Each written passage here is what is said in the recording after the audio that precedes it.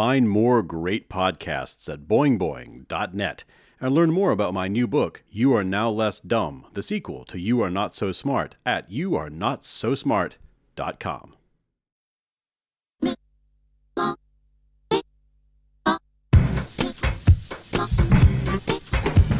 Came on down into the middle of the party and in the cool of the happy, they went quiet. Dancing and talking about the power of the gospel. In the cool of the happy, they went quiet. Welcome to the You Are Not So Smart podcast, episode 9.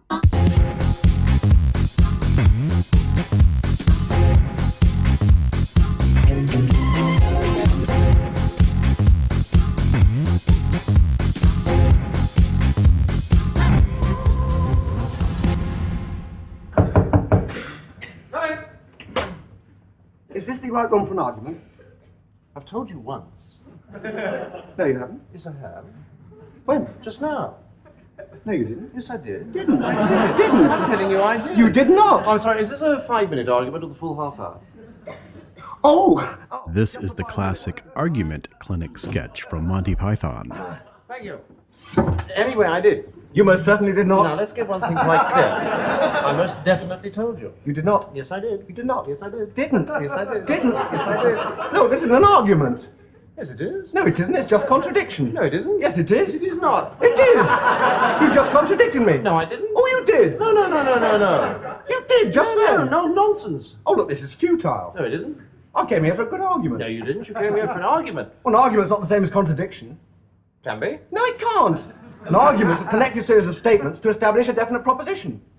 No, it isn't. Yes, it is. It isn't just contradiction. Look, if I argue with you, I must take up a contrary position. But it isn't just saying no, it isn't. Yes, it is. No, it isn't. Argument's an intellectual process. Contradiction is just the automatic gainsaying of anything the other person says. No, it isn't. Yes, it is. Not at all. No, look. Thank you. Like all Monty Python sketches, you know, it's beautiful, it's intellectual, and it's absurd in a way that reveals a truth about human nature. And it pops into my head whenever I see real sort of arguments like this. Freddie made Freddie Mac. We did it. All right, that's swell, but you still went out in July and said everything was great, and off that, a lot of people bought stock and lost everything they had. Oh, no. And yes, I said it wasn't a good investment. Please don't stop give me yelling. any of that. We just heard the words. What are you? Let's What are you? talk. That you didn't Let's say talk that? You want me to rationally. play it again? So yeah, is this an You didn't argument? listen In other to it. words, No, is yeah, this, I as Monty listened to every Python word was you saying, said. is this a connected series of statements intended to establish a proposition? Is this an intellectual process? Or are these just two people gainsaying all the statements that the other person makes? Is this just a, yes it is, no it isn't sort of situation? August 08, You know, here's the under your problem going on your tutelage, show. this problem industry going on declined your show. 90%. 90%. Oh, Now, do none I of get a this chance was to your talk? fault. I think Oh, no. People lost it's fair to millions of say that, dollars. okay, if we can agree with Monty Python that there are really sort of two things that we call arguments, one being one person contradicting the other over and over again, and the other thing, two people presenting their ideas, their perspectives, their individual concepts of the truth and what ought to be, and then allowing those ideas to sort of circle each other until a higher truth emerges, then Bill O'Reilly is rarely doing the latter. And that's true of punditry in general. I mean, when you watch punditry on TV, you're watching it because you're being entertained by the battle, but you're not really allowing a greater truth to emerge, at least not most of the time. And I think that we've become pretty familiar with that sort of engagement because that's what a lot of us do online all the time. When it's on Facebook or on Twitter or on Reddit, or it's on the comments under YouTube, people are arguing a whole lot on the internet. So why do we argue? Why do human beings argue? It's such a simple question, but like asking what is a mountain or why do people like bacon so much, the answer is so complex, so connected to every other aspect of the natural world, at least the world created by consciousness, that a metropolis of ideas and concepts springs up around the mining operation scientists construct to investigate it. And that is what we are going to talk about today on the You our Not So Smart podcast. My name is David McCraney, and I will be your host. And on each episode of the You Are Not So Smart podcast, we explore a different aspect of self-delusion. And afterward, I eat a cookie and give you some self-delusion news. This episode, we're going to talk about arguing. Why do we do it? And what does science have to say about the phenomenon? And arguing is something that we have thought about for a very long time. If you read the Greeks and you take classes in logic and you just simply get a formal college education, you're going to hear a lot about the old arguments. You're going to hear a lot about ancient people arguing with one another. And you're going to hear a lot about famous intellectuals who would pass letters back and forth or would make public statements about one another. And they would sort of have these ongoing intellectual feuds. And books would be written that were to address what another book had to say. And so argumentation has been sort of a formal way that people communicate for a very long time, not just bickering, but argumentation. It's sort of a fundamental part of being a human being. It appears wherever there is a conversation. When ideas move from one mind to another, conflict, it waxes and wanes within that exchange. And what's changed recently is that now we have this thing called the internet. On the internet, you have not just the article, but the comments section. You have not just the video, but the comments below. You have not just the content, but you have the forum where that content is shared and people talk about it back and forth. You don't just have the interesting thing that popped into your feed. You have the social media landscape in which you share it, and then your friends and your family come along and say, well, here's what I think, here's what I think. For many people, this is like the first time that they've been confronted that what they personally believe is maybe not true, or maybe just kind of misinformed. As we go forward, we will get used to this sort of interaction, but in this transitional period between old media and the current media that used to be called new media, we are still sort of getting used to the fact that we can't just say or share things without there maybe being some sort of rebuttal. So almost nothing on the internet can be distributed without there being a conversation that takes place. So the internet is not just sort of like content and then another piece of content feuds with that content. There's an ongoing conversation that's always taking place. And if there is an ongoing conversation, there will be arguments, and there are plenty of those. Jeremy Sherman has written about this extensively. He is an evolutionary epistemologist, a person who studies the way human beings have over time learned how to get at the truth. And a large part of his research is into the way that people argue. So Jeremy, you are an expert on argumentation and sort of how people compete rhetorically. So why would you say it seems so difficult for when you're in the middle of one of these arguments to realize that you're not proceeding from an objective viewpoint? Like why is it so difficult to realize that you are underwater subjectively, but you don't see that? What's going on there? Well, I know from personal experience, as most people I think would know from personal experience, that it's fun to think you got it down, fun to think you figured it out. It's much more satisfying than thinking you don't. I've just finished a book called Doubt, A Natural History, A User's Guide. Heck, I can take a tax write-off for doubting. It's my life's work. I'm really interested in doubt. I hate it, though. I don't like to be in a state of doubt. So any way that I can find tools by which I can declare myself infallible, I will gravitate toward them. I actually think the fundamental use we get out of any doctrine, any popular, spiritual, political, whatever doctrine, is a high-minded way of saying, shut up, I'm right. That's the, in the old days when you used to go in and open a new account at a bank, they'd give you a toaster on the first day. You're going to be a premium. I think that's the toaster of spirituality and ideology and philosophy in general. That's what we really gravitate towards, is we would like a way to stop doubt. What I love about the way Jeremy writes concerning argumentation is that he points out certain things that you see every single time people get into one of these long, drawn-out arguments on the internet. You'll see people do what he calls gravitation toward postures of objectivity. In other words, when people are arguing a point, it's at some place in the argument they stop saying I believe so and so or I think so and they say so and so simply is true. That they aren't being subjective, they aren't being biased. They're simply telling you facts about the world. And to prove it, what both parties will end up doing is digging into the internet, going to Google, going to Wikipedia, going places where they can find evidence that supports their conclusion, and then they can sort of, from the way he writes about it, is they can become the judge instead of the lawyer for the arguing for their side. They go up into what he calls a sort of omnipotent viewpoint that is neutral, and it's not biased, even though it's obviously so because they're using a bias to find that information and deliver it, but people don't see that about themselves. And he calls those things infallibility contests, a dead-end debate in which both people are trying to prove to the other person that they are the most infallible, that they are the most objective.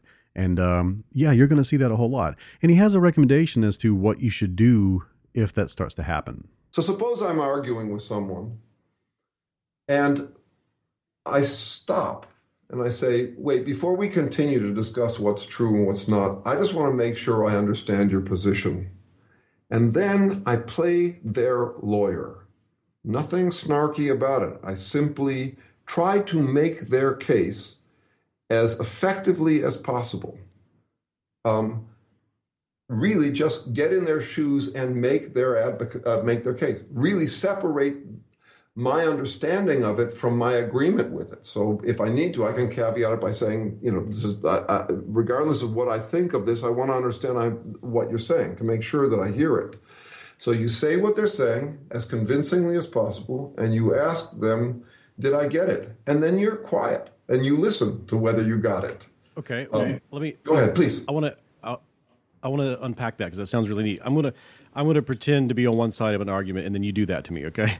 Okay, sounds good. Okay. Pick the argument. Evolution cannot possibly be true. I mean, we can tell from there are many texts out there that you can combine, and the Earth is probably around about 6,000 years old. So I just don't see where the talking about the Big Bang could. I mean, how do we even start talking about that stuff? I mean, obviously the Earth is 6,000 years old. We have evidence for it. Okay, so let's assume, first of all, for the context here, that this has already gotten heated. You've already heard my opinion, and we've been squaring off on it. Right. Okay, good. So, David, before we continue to discuss whether or not evolutionary theory has any merit, I just want to make sure that I understand what you're saying. So you're saying that all of the evidence points toward the Earth being 6,000 years old. And really, there isn't support for evolutionary theory. It's highly debated. It's just a theory. It's really not got any merit, especially given that we know that the Earth is 6,000 years old. Am I hearing you correctly? Okay, I like that. That's a really interesting technique. I've never heard it done that way before. Because I would assume that the other party would then immediately, you would be pushing them into realms like, well, I understand that there's a lot of evidence out there, but scientists have their own agendas and they're trying to get money from grants, and you're basically shifting the person onto their heels where they're having to explain themselves instead of allowing them to be on the attack. Is that kind of how it works? Well, it has a variety of potential outcomes, including that people think you're trying to manipulate them. It's certainly not surefire. Often what you'll get, remember that we would have gotten to that point by already having squared off. And so the person will often say, you can be right in the middle of an infallibility contest and try to de-escalate it that way. And the person, you could say back to me, Jeremy, you didn't get it. You didn't understand me. You don't hear me. And I would then say, okay, well, let's try again, because I do want to understand you. And you might say, well, no, you don't really try to understand me. Say, I understand that would be a question for you, but I would really appreciate it if you would say it again, or what I'm missing, that sort of thing. Mm-hmm. And keep it from being a conflict. There can't be anything snarky in my mirroring response to you. I can't say, well, you're thinking that the Bible's right about everything, or something. I can't mock you, I can't deride you, I can't do anything to trivialize your argument, or else it's going to undermine its ability to potentially de-escalate the conversation. But even at its best, you might be so stuck in the infallibility contest, for all I know, because of something I said before. I can maybe I said something about how the Bible's not even wrong, and you're taking umbrage with that. I don't even know where our disagreement started. What got us into the infallibility contest could be any little hair trigger. But what I would try to do is go a few rounds with you. How many rounds? I would say always one more than you think. But at some point, you stop because it's not working. The other person can still just keep it going as an infallibility contest. Mirroring is not an infallible technique. One thing you get, though, for it is what I'll call the consolation of thoroughness. I have a basic rule, which is if you don't want to be a jerk, expect some anxiety. That is, I have to live with some doubt about whether I have given an argument its fair opportunity. And the longer I can bear with an argument I find disagreeable, the more confidence I will have when it's time to walk. It's part of what it takes to do fool efficiency without just becoming a smug bastard who won't suffer fools. And it doesn't stop with infallibility contests. When people argue, a whole range of phenomena will appear, reliably so, like confirmation bias and motivated reasoning and subjective validation and the backfire effect. And if all this sort of stuff interests you, how people argue, rhetoric, debate, and all that stuff, well, you're in luck because there's a couple thousand years worth of discussion on the topic across many cultures, going back to people like Plato and running right up to modern books by Glenn Beck and Rachel Maddow. But what is new, what is really, really interesting is that research into the psychology and neuroscience of arguing is only now really making progress toward understanding why we do this. Why do we argue? Why do we fall prey to confirmation bias? Why do we use motivated reasoning to maintain erroneous beliefs? So the answer to these questions also has something to do with the answer to a really fundamental question. Why do we even have the ability to reason? And that is what we are going to talk about today with our guest, Hugo Mercier, who has put together this paper, this incredible bit of research called Why Do Humans Reason? Arguments for an Argumentative Theory. And I'll have a link to that on the website. And what he's done is, with his research partner, Dan Sperber, is put together a model for explaining why are we so biased? Why do we fall prey to logical fallacies? What's going on whenever we have disagreements that involve motivated reasoning? What I write about, what many books that have come out in the last few years are talking about, when it comes to the fallibility of human reasoning, he puts it into a new perspective that I think you're going to find fascinating and incredible. He is a postdoc in philosophy, politics, and economics, and he's currently doing research in Switzerland. He is a really interesting person who has a lot to say, and I think you're going to love this.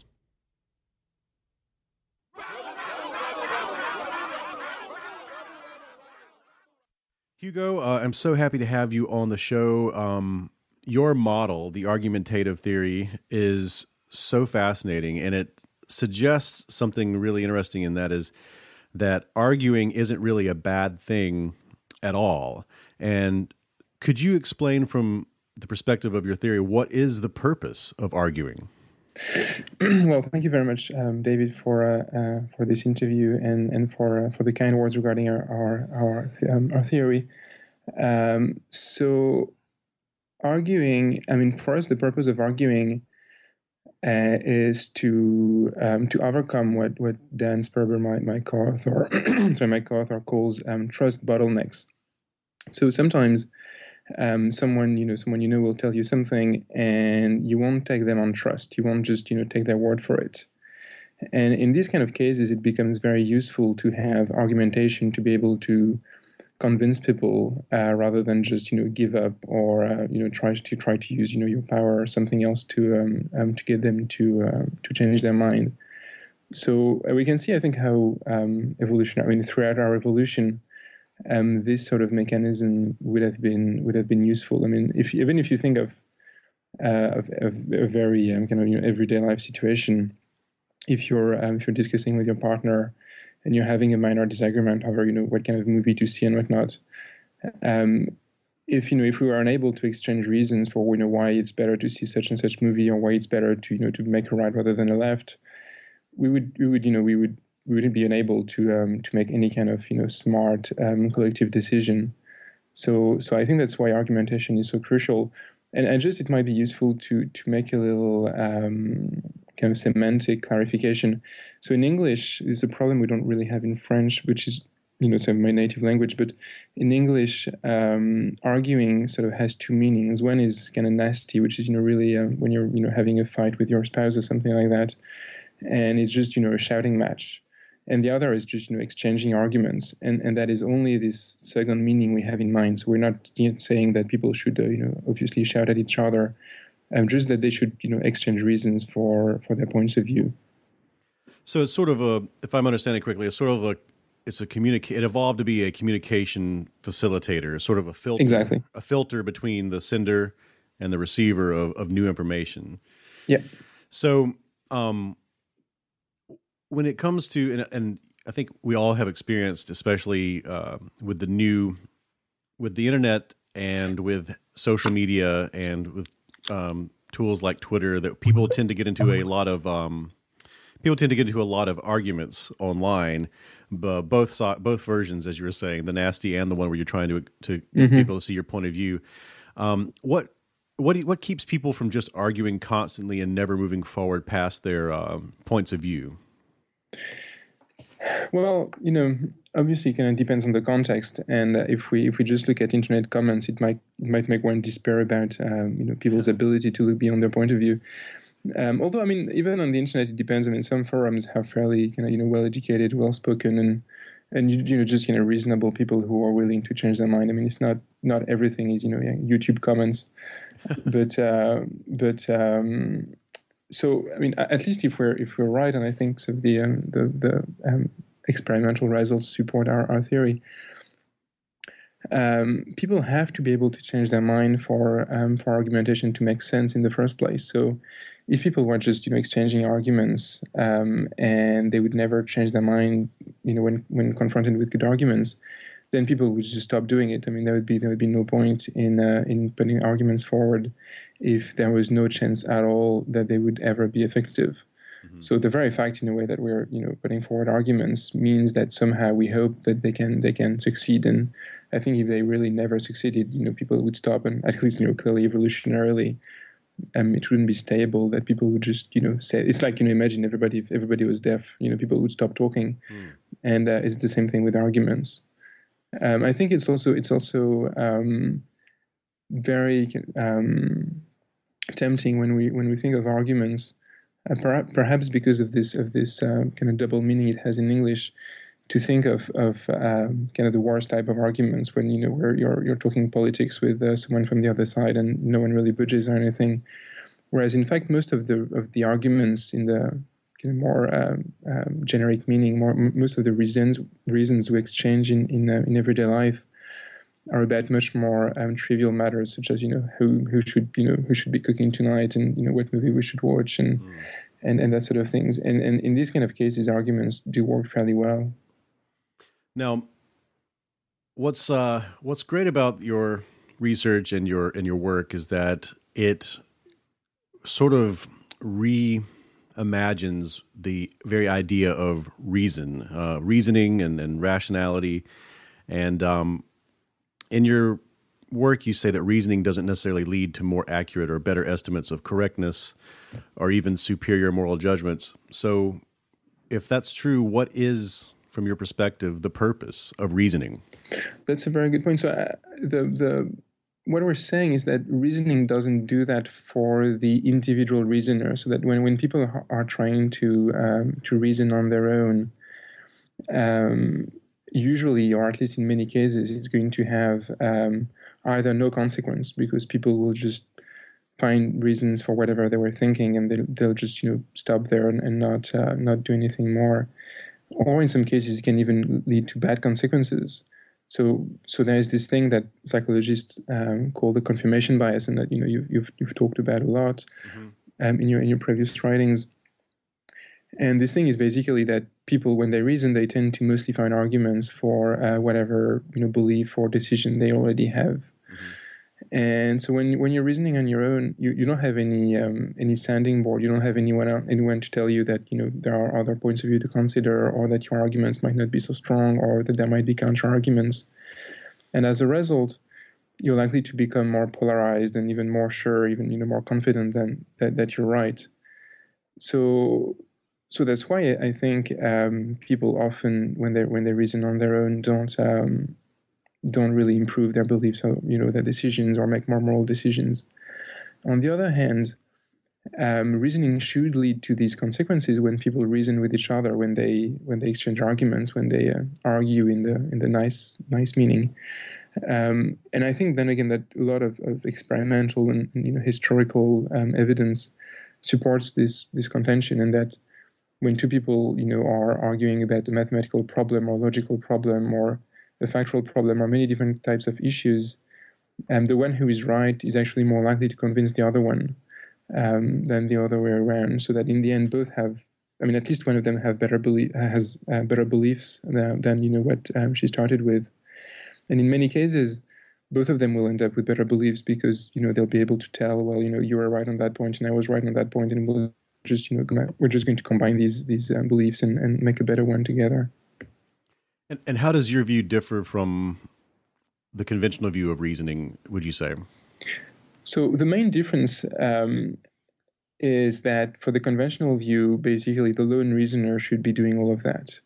So the classic view of reasoning is that people should be reasoning on their own before making a decision, or to make sure that they're right. And even though it's all well and good as a recommendation, it just so happens that people are not really fully equipped to do that in many cases, and really, indeed, it really goes against the grain to really cautiously examine our own beliefs and make sure that we have good reasons, rather than just find more arguments for what we already believe.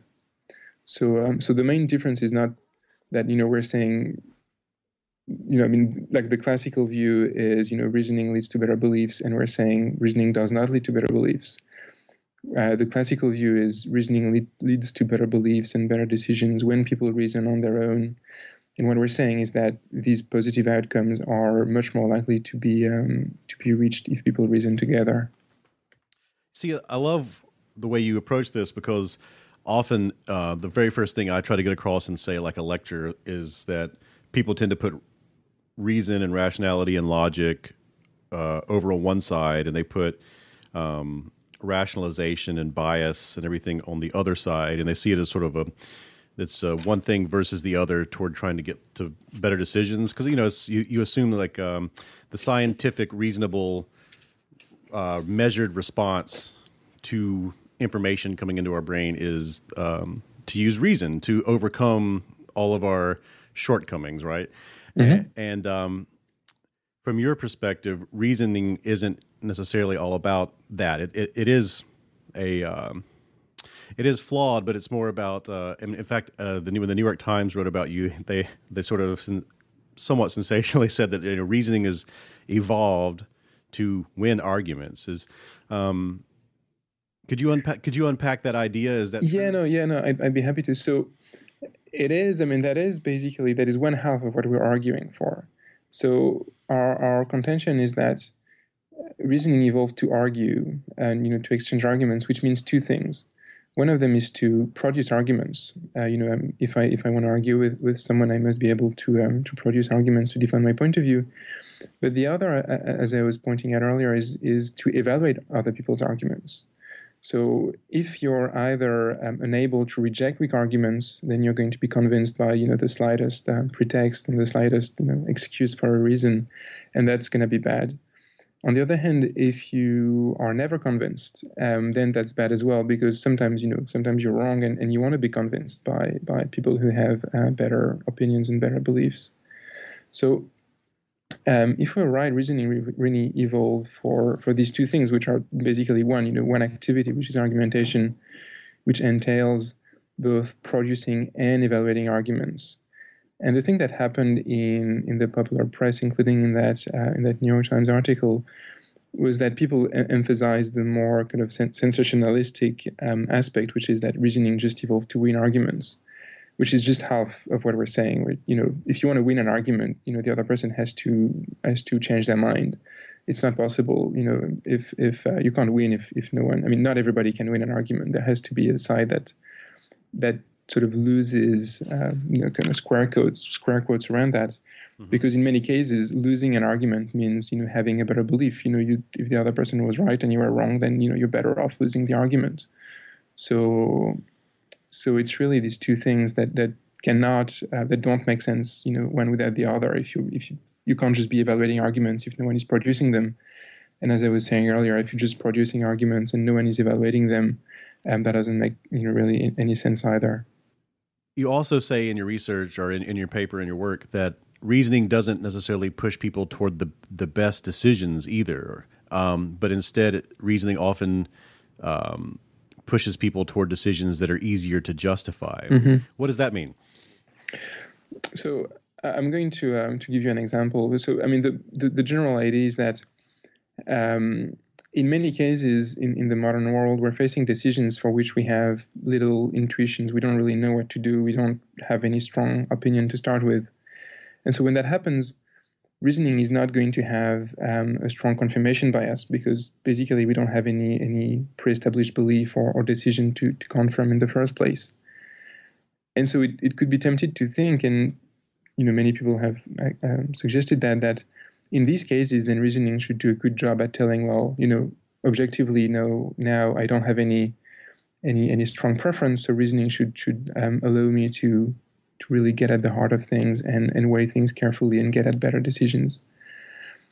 And what seems to happen instead is that people go for the most easily justifiable decision, which is not always the best. So I'm going to give you an example. It's a very nice study that was done by Chris C. and his colleagues, I think. And so the idea is participants in a psychology experiment, they do an experiment, and after that they're given the choice between two chocolates to be taken as a gift. And one chocolate is small and cheap and in the shape of a lovely heart. And the other chocolate is big and expensive, well, at least bigger and more expensive, but it is in the shape of a disgusting-looking cockroach. And so if you ask people which one will you enjoy the most people say, I'm going to enjoy the heart-shaped chocolate the most, because you don't really want to eat anything that looks like a roach. Mm-hmm. However, when you ask people, which one will you pick, most people actually pick the roach-shaped chocolate. And it seems that they're doing that because they can't really manage to justify picking the other one. They kind of, there's this thing, well, obviously it's rational to pick the most expensive, the biggest thing. And the fact that it's a roach is not, it shouldn't really have any impact, because it's not an actual roach. It's just, looking like a roach. And so people end up making a decision that is probably a poor decision given what we know of the psychology of disgust. They are not going to enjoy that chocolate because they can't really justify doing anything else. Mm-hmm. And so you bring this up several times, and this is one of the greatest things about if you're interested in this sort of thing, if you're, because there is a deep interest in this right now in popular thought for the many books about irrationality. There are, I'm writing about it. Lots of people are writing about it. And you look at several of these studies that have sort of risen to become famous examples, and you sort of reframe what is happening in there and give it a better explanation or a different explanation. One of my favorites is in your paper is you talk about the disjunction effect, mm-hmm. which is involves that weird coin flip experiment. Mm-hmm. You flip a coin, and the subject either they're told that if it comes up in their favor, they'll win $200, and if it doesn't come up in their favor, they'll lose $100. And then you give the person a single coin flip, and you ask them whether they win or lose. Would you like to play again?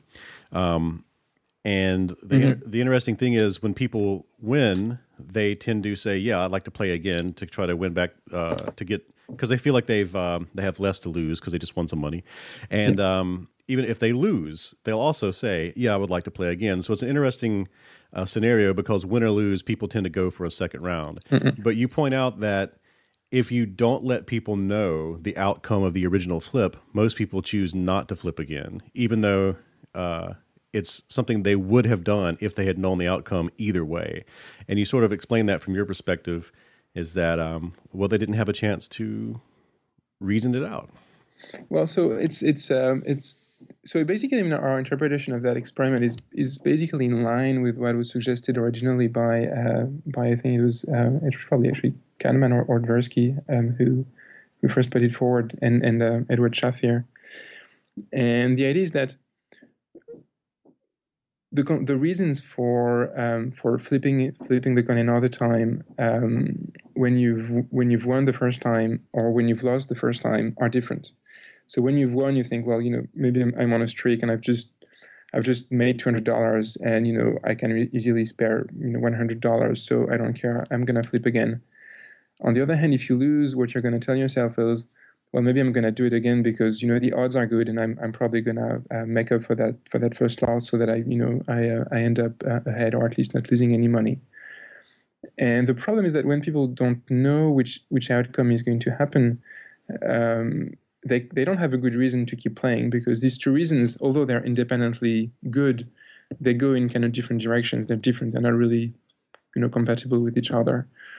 And so, because they don't feel as if they have a good reason to justify playing a second time, people say, well, I'm just not going to do it. But there is, maybe it's slightly more. More speaking for people. I'm not sure you can say that in English. Anyway, it's maybe more easier for people to represent that. There's this other example that we cite in the paper, which is a lovely experiment, probably from the same source. Mm-hmm. So you're given the opportunity to buy the kind of the hypothetical opportunity to buy a very, very heavily discounted holiday trip to Hawaii. Mm-hmm. And the trip would take place after an exam you're going to pass, you're going to take.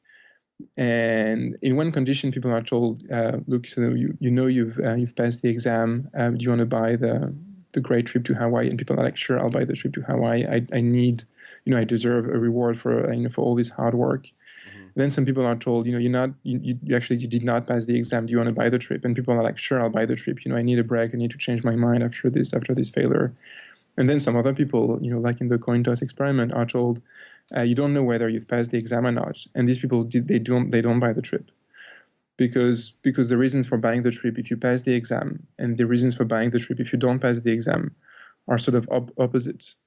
And they don't have a good reason. They don't have a single good reason anymore to buy the trip. And people, they don't sort of go the extra step of thinking, well, I've got good reasons one way and the other way. Therefore, actually, I do have a good reason overall. They don't go all that way. Mm-hmm. It's fascinating, because if a lot of these experiments illustrate that if a person is given the opportunity to rationalize their choice or reason it out, or if they come up with a story to explain themselves to themselves, then it drastically alters their behavior. But if they're not given the opportunity to do that, then their behavior will go in another direction, which lends a lot of credit to what you're suggesting, especially with in the sunk cost fallacy. You write about how traditionally when people write about the sunk cost fallacy, they write about how people just make a really poor decision because they're trying to justify how much they've invested in a project, and so they just keep investing in it past the point whenever it would be wise to abandon it. But you write about how that people, when they're engaging in that behavior, if they're given the opportunity to justify waste, then they actually will tend to not be so trapped by the actual sunk cost fallacy. So, and from your perspective, what's going on there? What is the difference between falling for the sunk cost fallacy and not falling for it because of reasoning? Well, so the idea in the sunk cost is that people find it hard to justify something that they see as wasteful. So when they have a choice between, as you're describing, to keep investing in something, even though they're never going to really make any money out of it, and it's gonna cost some money, and you're just aborting a project that they've already heavily invested in. Most people will choose to keep investing in that project. And what's interesting is that, for instance, children who feel less pressure to justify everything they do, they tend to be much less susceptible to that fallacy, so that they just they do whatever kind of is right at the moment, rather than having this pressure to feel, okay, gosh, I've got all that money that is spent already. I can't justify just dropping everything now. On the other hand, as you were saying, if you give people a valid justification for dropping everything, then they'll do it. So on some level, they realize that the rational, what the most rational thing to do is, but as long as they don't feel they can justify it properly, then they don't do it. But what's interesting as well in this case is that for let's say business school students or students of economics who have been taught about the sunk cost fallacy, then if you ask these people to reason more about it, then they are more likely to get it right, because they are more likely to remember what they've been taught in class. And then they have a good reason to not do the fallacy, because they've been taught, well, look, you shouldn't be doing that. This is the sunk cost fallacy. This is a bad thing.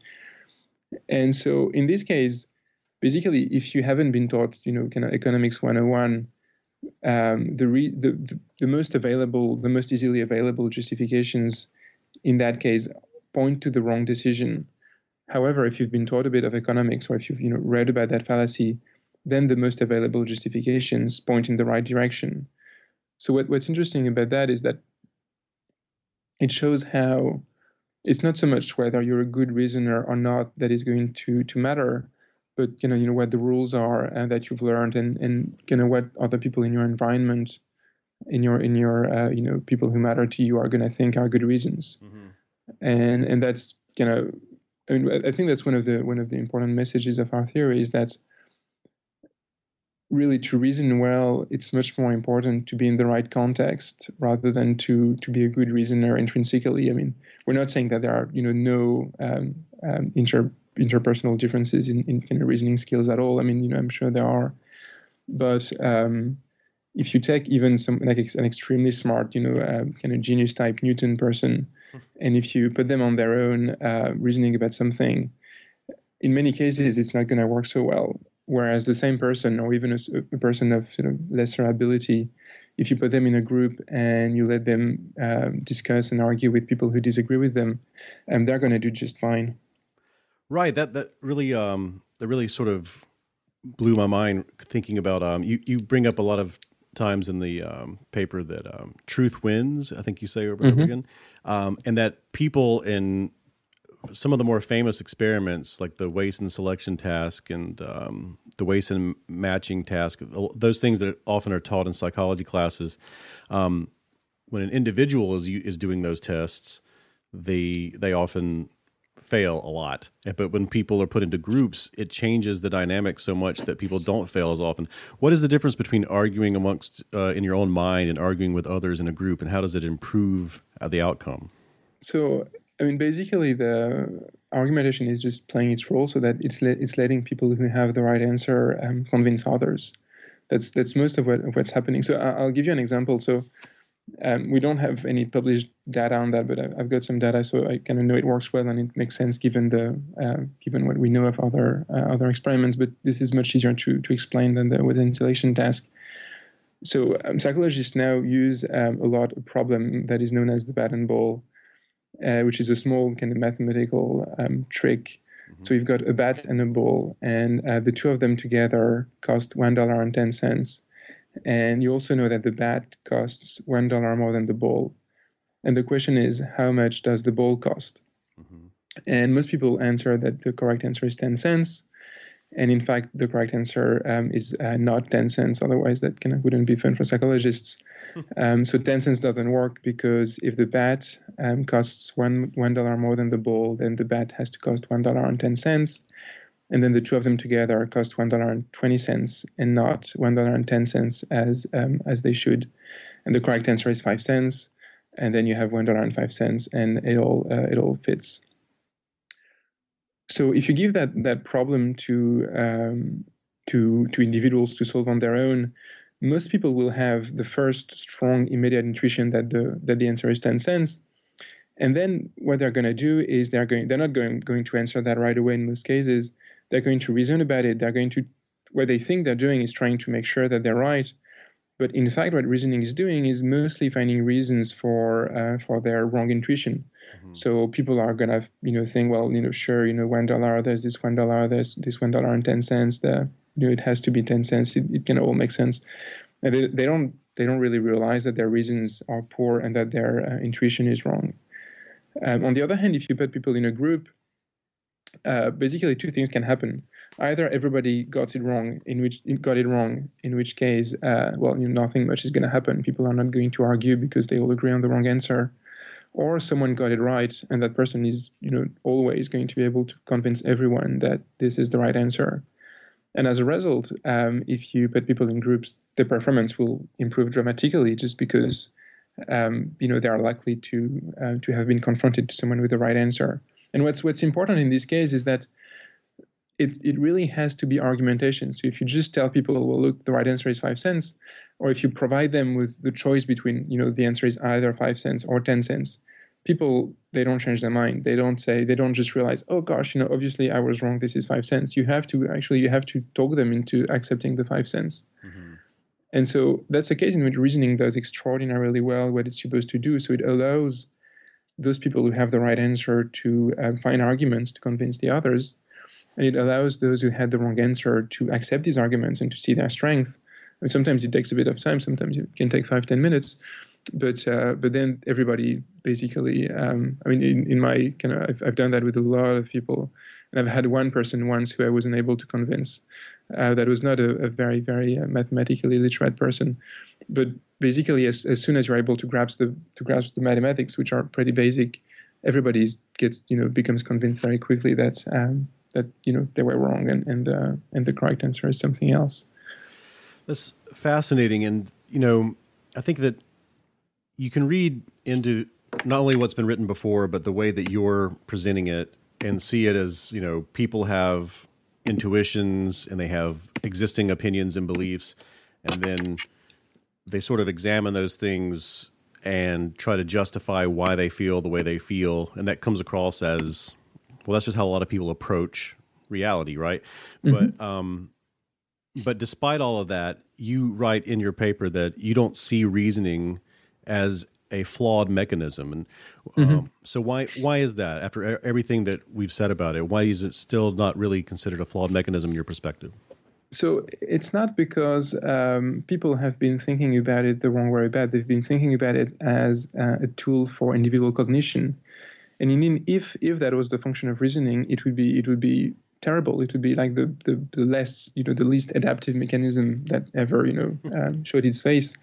It's really basically it's doing the exact opposite of what you'd like it to do. So, and that's why people indeed have been writing about reasoning as being flawed. So, if you're on your own and you want to make sure that you're right about something, you want to do two things. You want to find reasons why you might be wrong.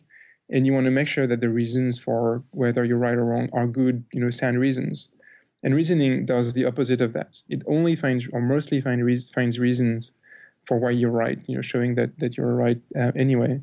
And it doesn't really care whether the reasons are good or not. It's sort of very superficial. It's very shallow. It just, it's satisfied with kind of poor reasons. And all of that looks terrible for the individual reasoner, and indeed it is, and that's why we have all of these negative outcomes that we were talking about earlier. On the other hand, if you think of reasoning as something that is designed for argumentation, then all of that makes sense, because if you want to convince someone, having a confirmation bias is, exactly what you'd expect and what you'd want. I mean, if I want to convince you, finding arguments against my point of view is not going to be tremendously helpful. And And actually, interestingly as well, if you're in an interactive context, so if we're exchanging arguments together, I don't really have to find extremely strong argument. I don't have to, to be like a lawyer who would prepare her arguments for days and days. I can just, I give you an argument, and then, if the argument is good, then you're going to be convinced, and that's fine. If it's not really good, then you're going to give me a counter argument, and I'm going to address that counter argument, I'm going to try another argument. So these features of reasoning that make it look like a really flawed mechanism, if you think of it as something that serves individual purposes. Actually, if you think of it as really something that is for argumentation, it all makes sense. It becomes something that is extremely, well tailored to the task in a way that I find quite inspiring, and at least sort of beautiful in the way whenever you see something that is well adapted to a given task in nature, it's always quite nice and to see how well things work. Yeah, I had the same feeling reading your work in that people get down when they read a lot about confirmation bias and motivated reasoning and logical fallacies and all that stuff. People tend to get sort of depressed in a weird way to say that, well, if we're so flawed, what is the point? How do we get over all these things? And from your perspective, you talk about how, well, the stuff, it's more about, and you can correct me if I'm wrong, but the way I'm reading it is that when we generate, the way we generate our arguments for things is flawed, but the way we evaluate arguments is pretty good. And that's really sort of detailed well. And you actually write in the paper that in most discussions, I'm quoting you here, rather than looking for flaws in our own arguments, it's easier to let the other person find them and then adjust their arguments if necessary. And that's basically how science works, is people generate arguments and other people attack those arguments, and then over a long period of time we get closer to the real truth. Is that how you see it? Exactly. So I mean, I would just slightly object to the characterization of the way we find arguments as flawed, because it's biased.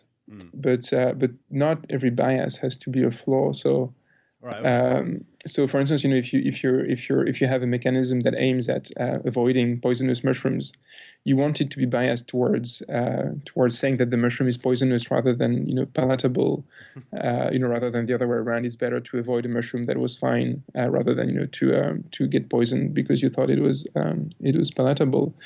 So it's not. I mean, so clearly we have these biases. We have this confirmation bias. We tend to use shallow arguments, but this is all fine in the context of a discussion. Not only is it fine, but it's probably even optimal in that it can create, as you are kind of saying with the idea that we let other people find flaws in our arguments rather than do it ourselves. I mean, it makes a nice division of cognitive labor. So typically, for me to be able to anticipate why you might disagree with me, I would have to do a lot of cognitive work because you've got a lot of beliefs I don't have. And it would be very hard for me to anticipate, why you might think such and such. So, I mean, to give you like a very everyday life example, if I want to convince you to go to a given restaurant, you might have very, very different reasons for not wanting to go to that restaurant. You might not, let's say it's a Japanese restaurant. You might not like Japanese food. You might think it's too expensive. Maybe you've gone to a Japanese restaurant 2 days ago, and I can't anticipate all of that. So if I just tell you, well, look, we should go to that restaurant. It's a good restaurant.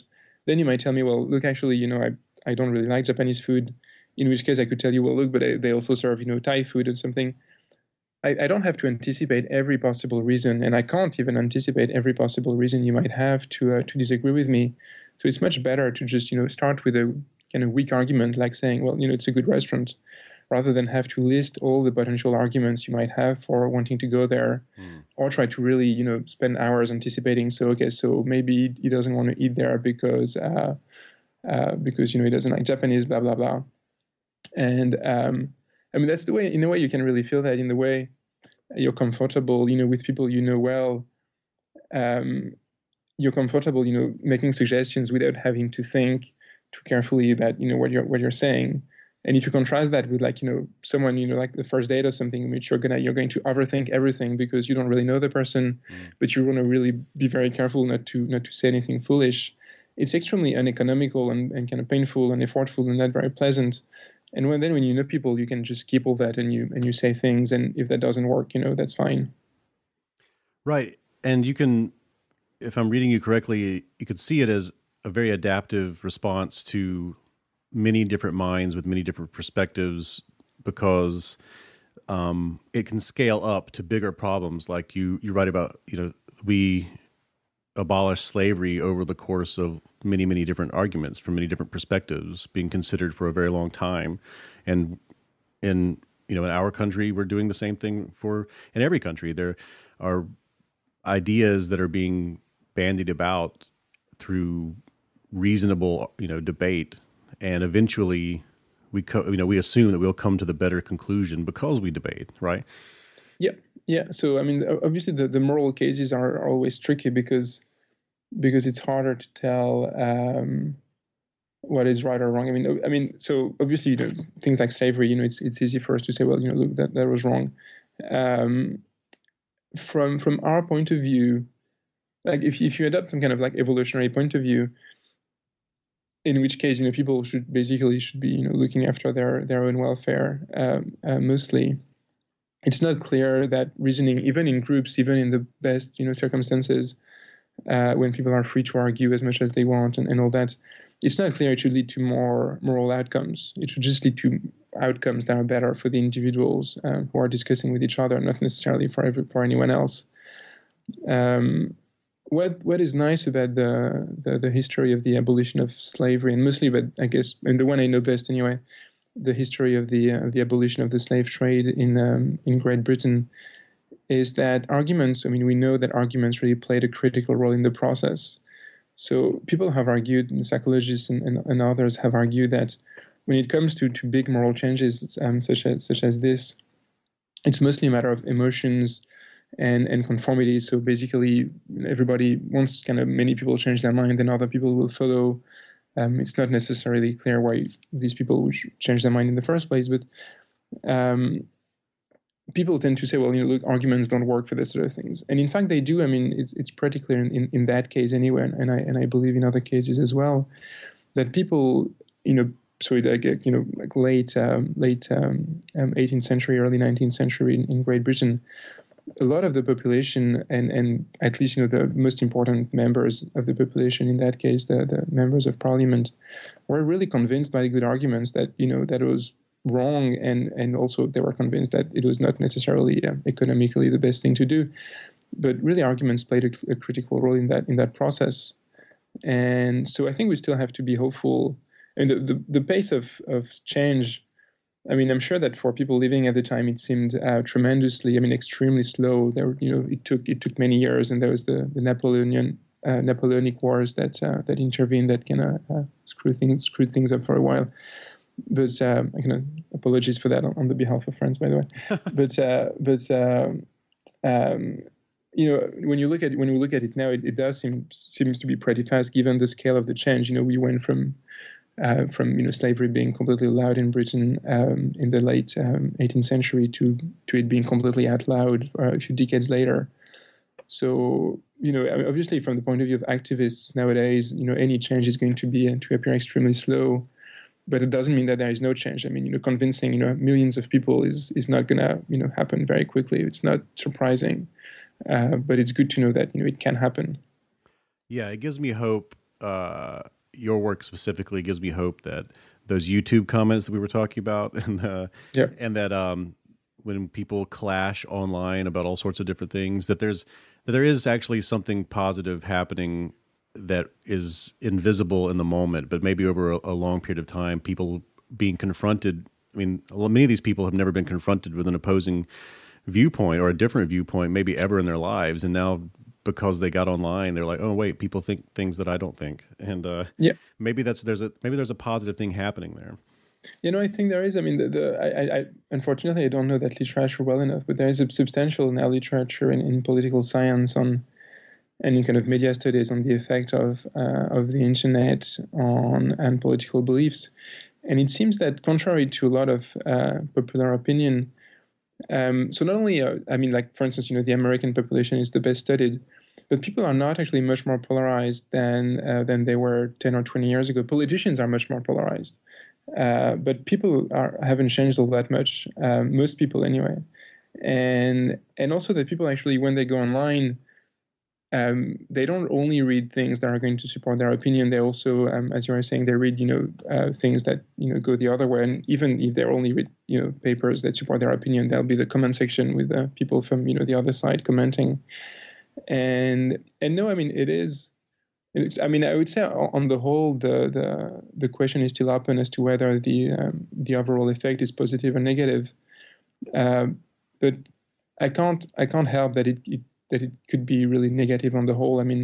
Given that previous improvements in communication technology have always resulted in better beliefs on the whole. It would be. When printing came out, I'm sure there are people saying, "Well, look, it's and actually that was the case. So it's actually a good example. When printing came out, a lot of people were worried by all the really, really bad publications that were circulated. There was a lot of astrology, a lot of superstition that were being printed because people wanted to read that, and so people were worried about printing. They said, "Well, look, it's really getting out of hand, and people are getting access to a lot of knowledge that they won't understand, and the bad things are going to spread more than the good things." And, in retrospect, it all seems completely ridiculous. It's like, seriously, how could anyone ever question printing as a way of improving knowledge? Right. And I think the same thing, I hope the same thing is going to happen with the internet. On the whole, is going to be to prove to be a force for the best, especially, for us, because it does allow people to argue in a way that printing doesn't really. At least, the interaction that you can have with a book. You can write a reply, but most people are never going to do that. So by enabling much more argumentation, we should predict that on the whole, the internet should really be very helpful to make people change their mind and adopt better beliefs on the whole.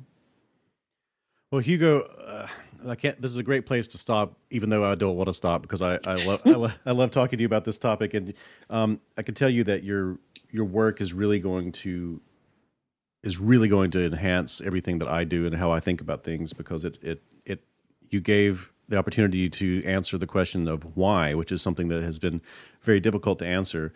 And I think you've moved as far as in psychology and in philosophy. I think you have moved the conversation forward really well, and I think that's fantastic, and I thank you for it. Well, thank you very much. That's very, very, very kind of you, and it's great for us to know that we're, having some kind of impact on people's thoughts. So, if someone wanted to keep up with your work and find you, how could they do that? So, I've got a website. So if you Google Hugo Mercier, you'll find that website, and there is a news page kind of with the new stuff that is sometimes updated. I've got 2 small children, a lot of work, so it's not updated as much as it should, but it is updated from time to time. And most importantly, we're writing a book. So with Dan Sperber, my former PhD thesis advisor and the co-author of that paper you were referring to, we're writing a book that is going to be aimed at a kind of broader audience than standard academic writing. It's going to be our first try for each of us at kind of slightly popular writing. So I don't know how well we'll do it, but we'll try anyway. Mm-hmm. So at some point that book will come out, and hopefully people who've been interested in the argumentative theory from the paper and the press coverage it got will enjoy that. Oh, that's great. I'm glad to hear that. All right. Well, thank you so much. It was great having you on the show. Well, thank you very much, David. It was great to be on the show. I am so very proud that You Are Not So Smart is now part of the Boing Boing family of podcasts, and another podcast at Boing Boing you should check out is Gweek, hosted by Mark Fraunfelder, who each week interviews friends of Boing Boing who discuss comic books, sci-fi, video games, board games, television shows, movies, tools, gadgets, apps, and other neat stuff, which is what he says at the beginning of each podcast. And it's true, and you should really check it out. He interviews some really interesting guests and people who you've always wanted to hear delve deeper into what they do. So check out Gweek over at Boing Boing Podcasts, one of the many podcasts over there that I think are fantastic and I'm proud to rub shoulders with. And now it's time for cookies. On each episode of the You Are Not So Smart podcast, I read a piece of self-delusion news or a scientific study related to self-delusion while I eat a cookie baked from a recipe sent in by a listener or a reader. And you can send in your recipes to david@youarenotsosmart.com. If I pick and bake and eat your recipe, you get a signed copy of You Are Not So Smart or my second book, You Are Now Less Dumb. And I post the recipe and the winner and photos and everything else over at youarenotsosmart.com, as well as the You Are Not So Smart Pinterest page where things like cookie recipes love to flourish. And this week's winner is Jamie Lee Jonker. I hope I'm pronouncing that right. Jonker? It's spelled Jonker. Jamie Lee Jonker of New Zealand, who sent in a recipe for orange coconut chocolate chip cookies. And I have one right here. And I'm going to taste it. So give me a moment. I'm going to move away from the microphone so you don't hear my smacking. And here we go.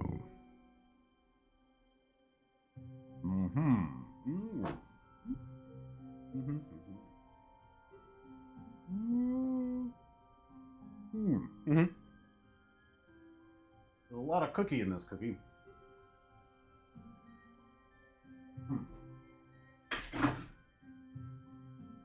Dear God. Stepped so far away, knocked something over because the deliciousness paralyzed my mind and interrupted my fine motor control. Oh boy. Okay, so this cookie is very dense. Like, of all the cookies we've made up until this point, there was sort of an airiness to all of them, a crumbliness, a crunchiness, something, but not this. No, this is just like chocolate chip triple power. It's cubed, yes, to the cube. This is a chocolate chip with a superscript 3. This is so much chocolate chip that I know there's orange in it, and I taste it slightly at the beginning, and maybe the recipe just needs to be add more orange. But there's so much chocolate chip that it's like I feel like it's doubling on itself. It's fractalizing in my mouth and brain. It's fantastic. Saint Pew, that's what's happening. It has destroyed my ability to speak. Thank you so much, Jamie Lee Jonker. I can't thank you enough. It was absolutely delicious and will power my brain through reading about this interesting research. I'm reading about this research from an article with the headline, Older Adults Gauge Their Partner's Feelings Through Knowing, Not Seeing. That story is published in medicalnewstoday.com. And they're detailing research by Anja Rauers at the Max Planck Institute for Human Development in Germany. That research was published in the journal Psychological Science, and that journal is put out by the Association for Psychological Science. And what they've discovered is that as you get older, many things go into cognitive decline. Things that you're really good at right now, you're not going to be quite as good at those things later on. Sometimes the decline is gradual and tiny and just a little bit less, and sometimes it's a whole lot less. So those it could be tasks like remembering or being able to sort different things, being able to keep up with more than one thing at a time. There's all sorts of things that go down as we age that get that decline a little bit as we age. And what they were specifically studying in this research was being able to determine how does your partner, if you're married or you're in a long-term relationship, how does your partner feel? Like do you understand? Can you empathize? Can you understand the emotional state that your partner currently feels? And we already know, we scientists, psychologists, neuroscientists, they already know that as you get older, it becomes more difficult to just look at someone's face and read their emotional state. It becomes more difficult to separate out the nuances of emotion and mood and all that sort of thing just from looking at a person's face. But what they found in this study is that even though that does diminish as you get older, your ability to understand and feel and sort of gauge at any given moment how your partner feels does not diminish as we age. At least it doesn't seem so by the findings of the study.